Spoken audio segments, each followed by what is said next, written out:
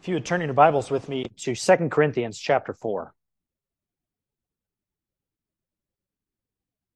2 Corinthians chapter 4 tonight. Anytime you're learning a new skill, maybe it's been some time since you learned one, maybe you had to learn a new skill at a job or something like that.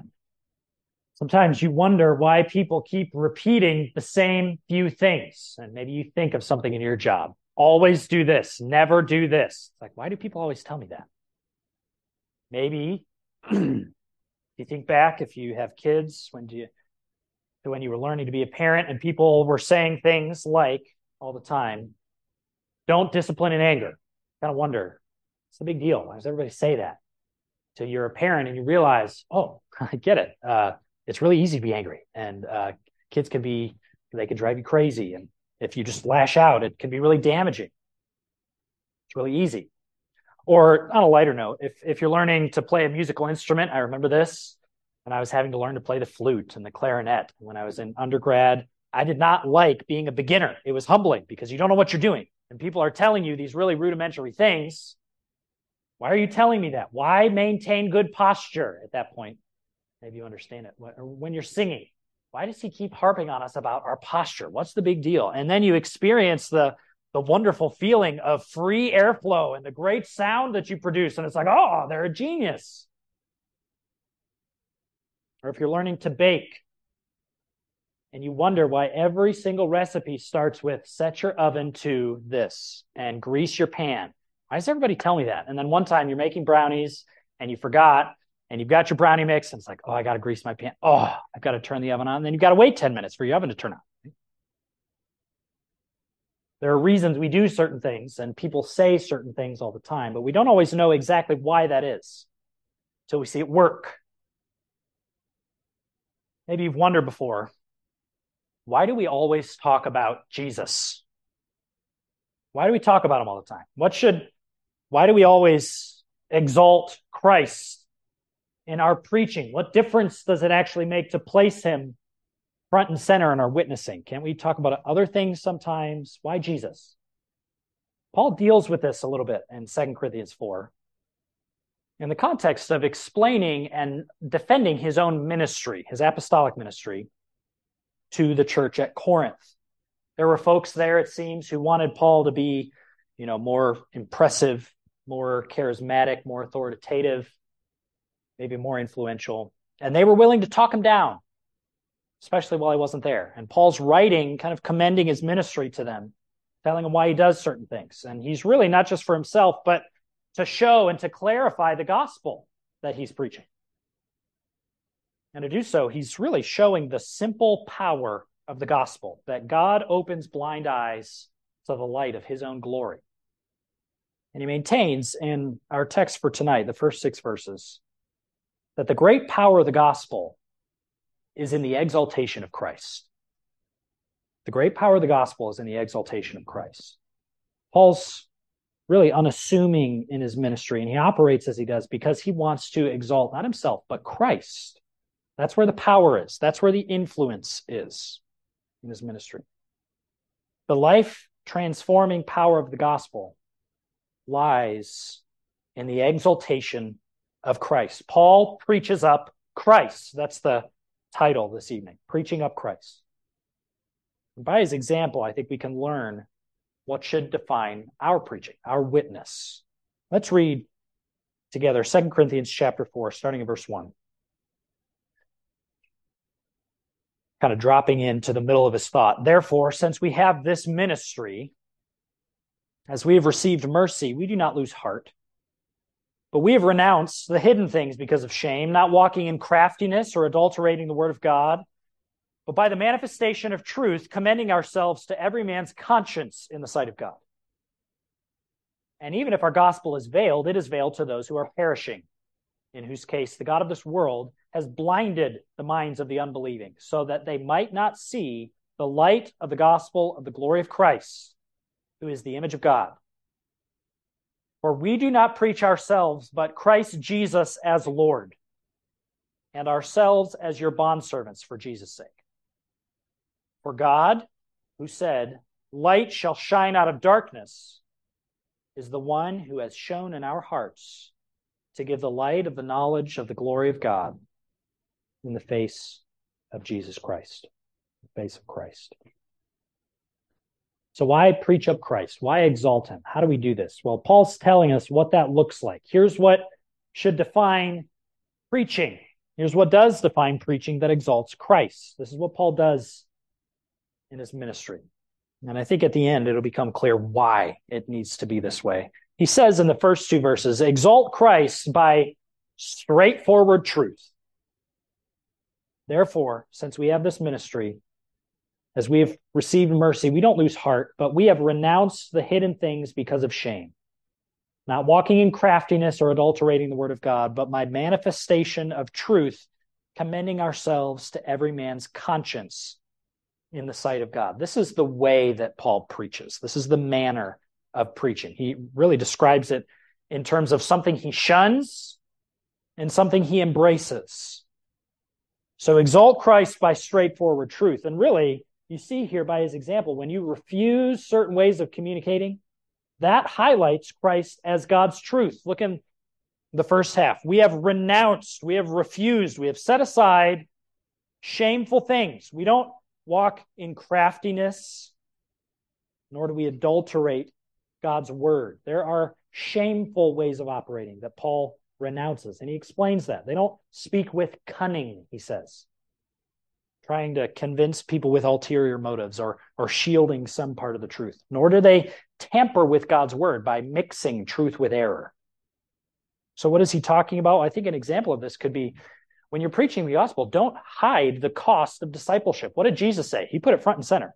If anyone would come after me, he must deny himself and take up his cross and follow me. If you're kind of holding that back from people, you're kind of dissimulating a little bit. You're a little bit deceiving them. I heard someone say once at a camp that I worked at, he was trying to orient a bunch of college students to working with upper elementary school kids. And he was telling us, if you're evangelizing these kids, if you're talking with them about the gospel, you've got to be really careful not to just preach a gospel that's all rainbows and unicorns, is the phrase that he said. He was a real funny guy. Because any kid who hears that heaven is rainbows and unicorns, what kid doesn't want that? It's like going to the amusement park, right? You can't hold back the condemnation against sin. You have to preach repentance and faith. You can't be deceitful. You have to shun that, is what Paul's saying. But as you shun that and you embrace a different kind of communication, you can highlight Christ as God's revelation. What does he do? Second half of verse 2, by the manifestation of truth, by the unfolding, the revealing of truth, commending ourselves to every man's conscience in the sight of God. What is he saying? Well, the conscience, your conscience testifies, doesn't it? It tells you this is wrong. You shouldn't do this. This is right. You should do this. This is right. It's good. And Paul is saying he speaks in a way that recommends him to the consciences of his hearers. You'd say by the way that they speak, they invite trust. So what does this mean for us? We have to preach with integrity. We have to practice what we preach.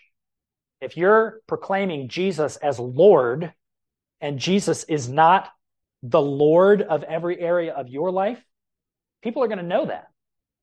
There's a lack of integrity there. You have to submit. You have to live as a new creature, if that's what you're preaching. You have to live as God's possession, zealous for good works. Are you zealous for good works? This is how we preach with integrity. When we do this, we're really giving an indisputable testimony that God revealed himself through his son, Jesus Christ, as a redeemer, as a savior, as a forgiver of sinners. This exalts Christ when we communicate this way. When we communicate with integrity, that he really is Lord. He really did change me. That exalts him in the minds of your hearers. So Paul exalts Christ very simply as the truth of God. And that means things for what he says, what he doesn't say, and how he lives. That's how to preach with power. Since the power of the gospel is in the magnification of Christ. But second, Paul says, exalt Christ, though the devil opposes him. So what else should define preaching? He gives a little bit of a defense here. This is kind of an encouragement for preaching. Verse 3, and even if our gospel is veiled, it's veiled to those who are perishing, in whose case, and he describes them, the God of this world has blinded the minds of the unbelieving so that they might not see the light of the gospel of the glory of Christ, who is the image of God. It does seem that Paul is kind of answering an objection here that's coming maybe from these people in Corinth who are kind of slandering him a little bit.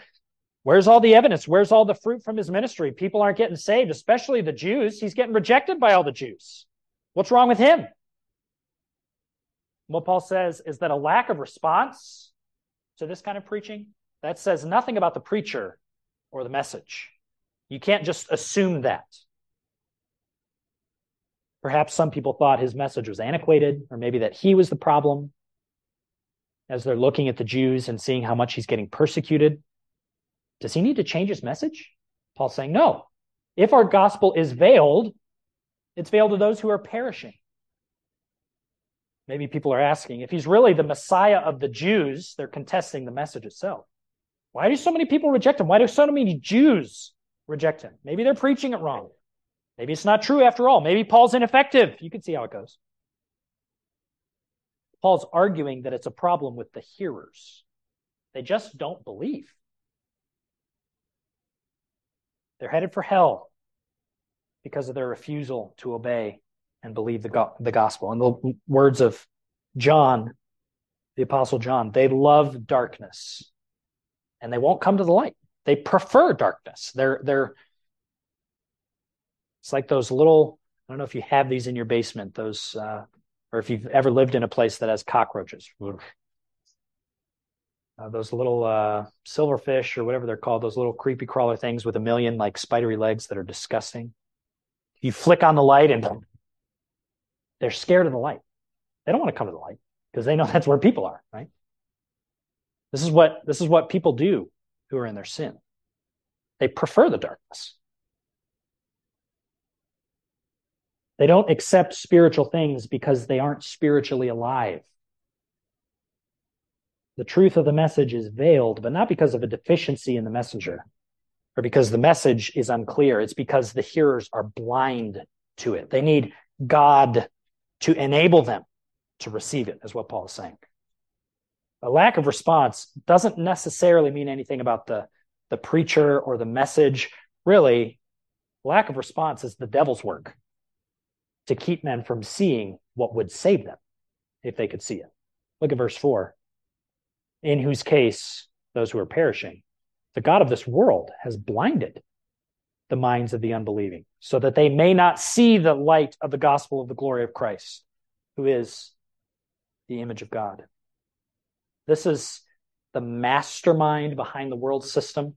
I think sometimes we give human beings too much credit. that they can really collude in the kinds of ways that we suppose that they do. This is kind of the thinking of conspiracy theories. The devil is the God of this world. He knows how to orchestrate things. There have been people who have done research on these kinds of things and they're unbelievers and they come to the end of it and they say it's almost as if humanity and human culture has a single mind behind it. And you read something like that and some secular sociologist and you say, yeah, it's because it does. The kingpin of everything aligned against God, the slave master of all those outside of Christ, at the permission of God, he adds blindness to those who are already unbelieving. And he does this, you could say, because he knows the danger of unbelievers seeing the light. If these slaves see the light, they're going to be changed. So he's got to blind them. He keeps them from seeing what would rescue them. For if they saw the glory of God with the eyes of faith, they would be changed in an instant. And what is that? Well, it's what illumines the spiritual eye. He has blinded the minds of the unbelieving so that they might not see the light of the gospel of the glory of Christ. So follow this through. It's the radiance of the good news about the glory, the unique excellence of the Messiah. It's the good news about Jesus' glory. And what is the glory of Christ? What is his unique excellence? It's that Jesus, the Messiah, was wounded for our transgressions. He is the one who rescues men. He's a redeemer. This is his unique excellence, that he was punished for our iniquities, that he died for our sins, that he was raised for our justification. He's the only one that's like this. This is his glory, his unique excellence, and it's a bright radiance spiritually. As Moses lifted up the serpent in the wilderness, even so must the Son of Man be lifted up. Jesus uses this phrase a lot. He must be lifted up. And of course, that's a literal spatial lifting up on the cross, but it's also the idea of him being lifted up in his glory. It is the glory of Jesus to be mounted on that cross and to pay for sins.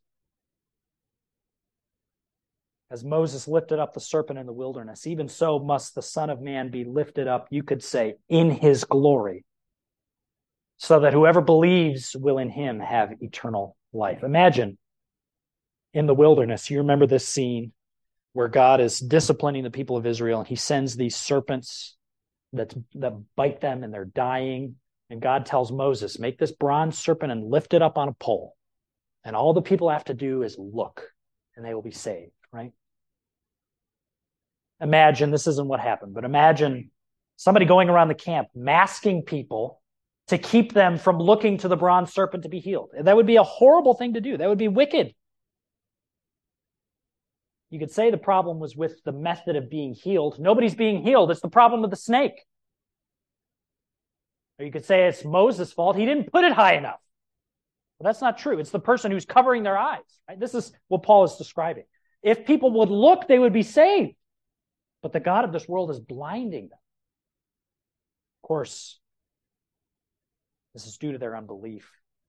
The problem isn't that. It's that people who can't look. It's people who won't look. What Paul writes is, this is the gospel of the glory of Christ, who is the image of God. Jesus is God's image. He does show the Father perfectly. He displays the glory of God. The problem isn't with Christ.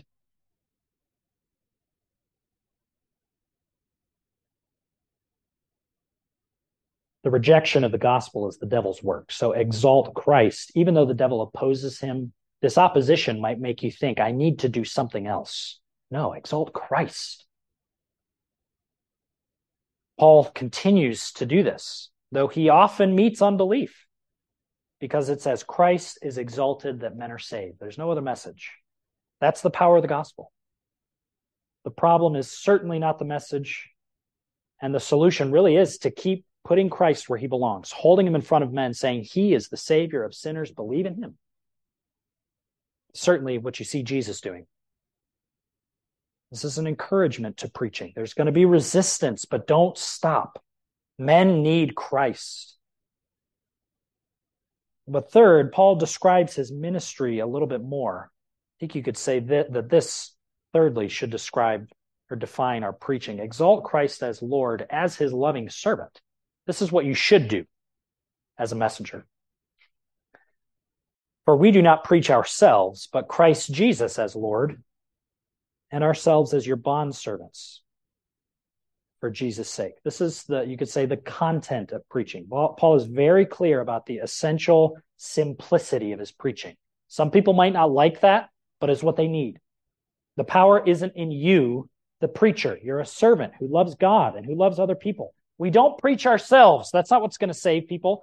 We preach ourselves as your bondservants for Christ's sake. He doesn't exalt himself in his preaching, either in his message or in his tone or in his illustration. He is no one's savior. He knows that. Rather, it's clear by his preaching that he serves his hearers. They're not his master, but he is putting himself under them to serve them by bringing the thing that's going to give them life.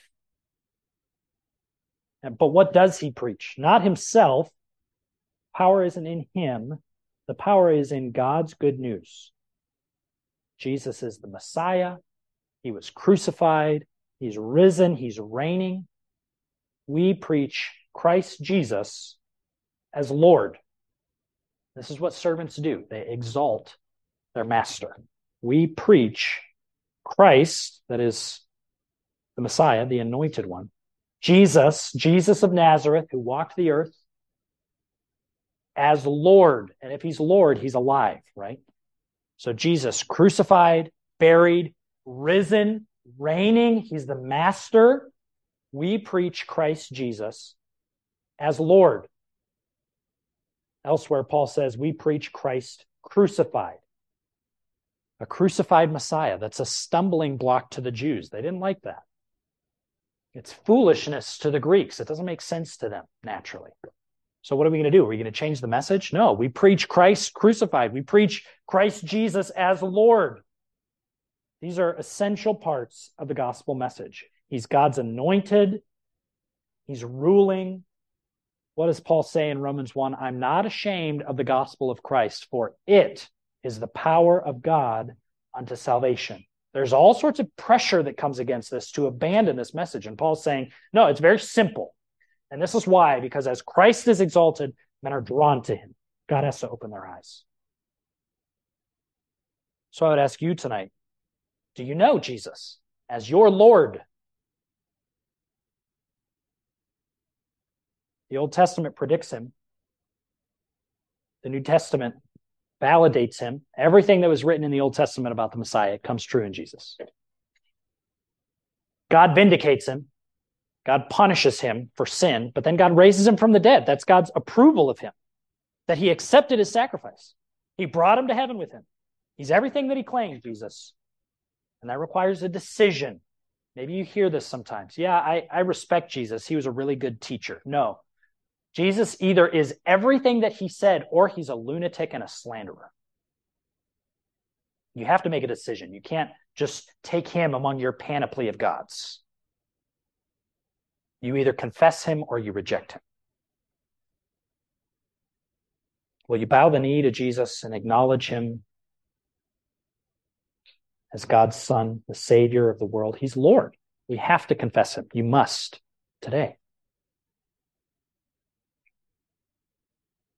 In order to exalt Christ, to unleash the life-changing power of the gospel, Paul focuses attention away from himself and onto Christ as Lord. This is what we preach. But finally, Paul gives some insight in a really memorable verse as to the motive for preaching. Why should you preach Christ, exalt Christ? Because God marvelously saved you. Verse 6. For God, who said, light shall shine out of the darkness, is the one who has shown in our hearts to give the light of the knowledge of the glory of God in the face of Jesus Christ. This is how God saved you. So you've got to hold Christ up and exalt him so that God can save other people. Exalt Christ because God marvelously saved you. If you're a Christian, God shined light in your heart to open your spiritual eyes. That's what he says at the beginning. God who said, light shall shine out of darkness. The God who created light out of nothing at creation. Let there be light. And there was light. It's the same God who produced spiritual life in you when you were dead in your sins. Dead means dead, right? There's no life. But God made you alive together with Christ. That's regeneration. That's being born again. It's the new birth. These are terms for what this is. It's being made alive. This is the change that Paul means when he says, you were dead in trespasses and sins, but you were made alive with Christ. This is what Jesus means when he says, I will give them eternal life and they will never perish. If you're thinking about the order of salvation, regeneration is that step in salvation when God puts eternal spiritual life into a spiritually unresponsive sinner. Let me say that again. Regeneration, or what Paul is describing here, is when God puts eternal spiritual life into a spiritually unresponsive sinner. And it happens as he opens your blinded eyes. This is one image for regeneration. Sight. He really heals people of their blindness, like physically he did for the man at the pool of Bethesda. For the first time, that man could really see. Spiritually, when God gives you new life, for the first time, you can really see. These people who were rejecting Paul's message, they cannot understand, they cannot see and really perceive spiritual things because they're not spiritually responsive. But when God puts his spiritual life into them, for the first time, they really can. And all of the connections make sense. And I see that Christ is everything that he says he is. And the moment you open your eyes, God opens your eyes and light strikes them. What is it that your eyes see for the first time with real spiritual understanding? If you're a Christian, the light that God shined was the knowledge of his glory. For God, who said, light shall shine out of darkness, is the one who has shown in our hearts, that's regeneration, to give the light of the knowledge of the glory of God. You come to have a real understanding of God's unique excellence. So, what are we talking about? I use that phrase. That's a very helpful definition to me of glory. We talk about the glory of God. What is glory? It's unique excellence. There is a unique excellence to a Chick-fil-A sandwich. Isn't there? There's nothing like it. There's those ones at Sam's Club that come in a bag that are real close. If you haven't tried them, they do something with the pickle juice that gets you real close, but they're really expensive, okay? Maybe it's inflation. There is a unique excellence to a Chick-fil-A chicken sandwich. And I'm not going to give them, free airtime here, but you know what I'm talking about, okay? Peanut oil, the pickle flavor, the crunch, the tenderness, the juiciness. There's nothing like it. It's unique, and it's got a unique excellence. And maybe you know this. Maybe you have a tool that you really like, and it's the only one for the job. It's got a unique excellence. The unique excellence of God. You see God's beauty and God's mercy and his justice and his grace and his righteousness in full bloom. And it's stunning to you. The light that God shone in your heart was real understanding of his unique excellence. And how did this understanding come to you? What exactly did it look like? God shined this light of this knowledge of his glory in the face of Jesus Christ. What this means is that when God opens the spiritual eyes of a sinner, the blaze of glory that meets those eyes is Jesus. They see what God is like as God opens their understanding to what Christ is like and who he is, and that he's God's Son sent for sinners. This is how God manifests himself to people. So why talk about Jesus? Because God shines light as we preach Christ.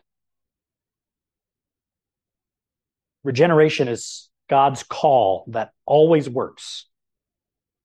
But when it works, he does it by joining it to the external preaching of the gospel of Christ. And I don't want to get caught up in terminology, but we're talking about the call of the gospel. And there's an external call that comes from a person who says, repent and believe the gospel. That's you and me. That's what we have to call people to. But there's that internal call that God uses the external call to accomplish. It's God's work. But when we say repent and someone repents, it's because God is calling someone and they're responding. But it's as we preach Christ, faith comes by hearing, and hearing by the word of Christ. God works in sinners' hearts to bring the dead to life when we preach Christ, crucified, risen, and reigning as Lord. So why always talk about Jesus Christ? Why make so much of him in preaching and evangelizing? Well, because God does. This is how God works. God works as Christ is preached. God, the creator of light, the conqueror of darkness. He overpowered the darkness of your sinful heart and mind with the blaze of his unique excellence. that's seen perfectly in the God-man. Paul writes in Colossians 1, he is the image of the invisible God. This is Jesus, the firstborn of all creation. For by him all things were created, both in the heavens and on earth, visible and invisible, whether thrones or dominions or rulers or authorities. All things have been created through him and for him. He is before all things, and in him all things hold together. He is also the head of the body, the church, and he is the beginning, the firstborn from the dead, so that he himself will come to have first place in everything. For it was the Father's good pleasure for all the fullness to dwell in him, and through him to reconcile all things to himself, having made peace through the blood of his cross. Through him, I say, whether things on earth or things in heaven. It is the marvelous plan of God to send his Son into the world to be humiliated and crushed beyond belief, only to be exalted and glorified beyond imagination. This is the good news of the gospel, that Jesus of Nazareth, the Messiah of the Jews, came to earth, died on the cross to pay the penalty for your sin, and he is alive again. He was not defeated by death. He's alive, and he's reigning as Lord, and he calls you to turn from sin and believe that he will save you from your sins. So why do we exalt Christ in our preaching? Because in the wisdom of God, the great power of the gospel is in the exaltation of Christ. There's no other message. There's no other way. There is no other name under heaven by which men must be saved. Let's pray.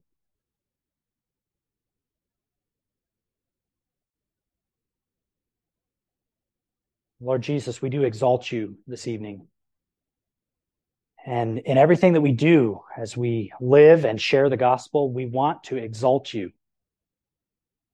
I pray that you would be honored among us, that we would live lives worthy of the good news of the gospel, this high and holy calling that you've placed on our lives, this heavenly calling. When you called us out of darkness into light, and we came, like when, Lord Jesus, you stood at the tomb of Lazarus and said, "Come forth."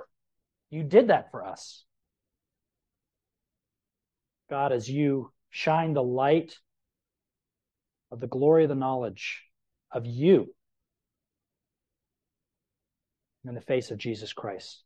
Thank you for sending Christ to make a way for this to be true, for this to happen, creating a life where there was none, because we would still be dead in our trespasses and sins if it weren't for your grace and mercy toward us.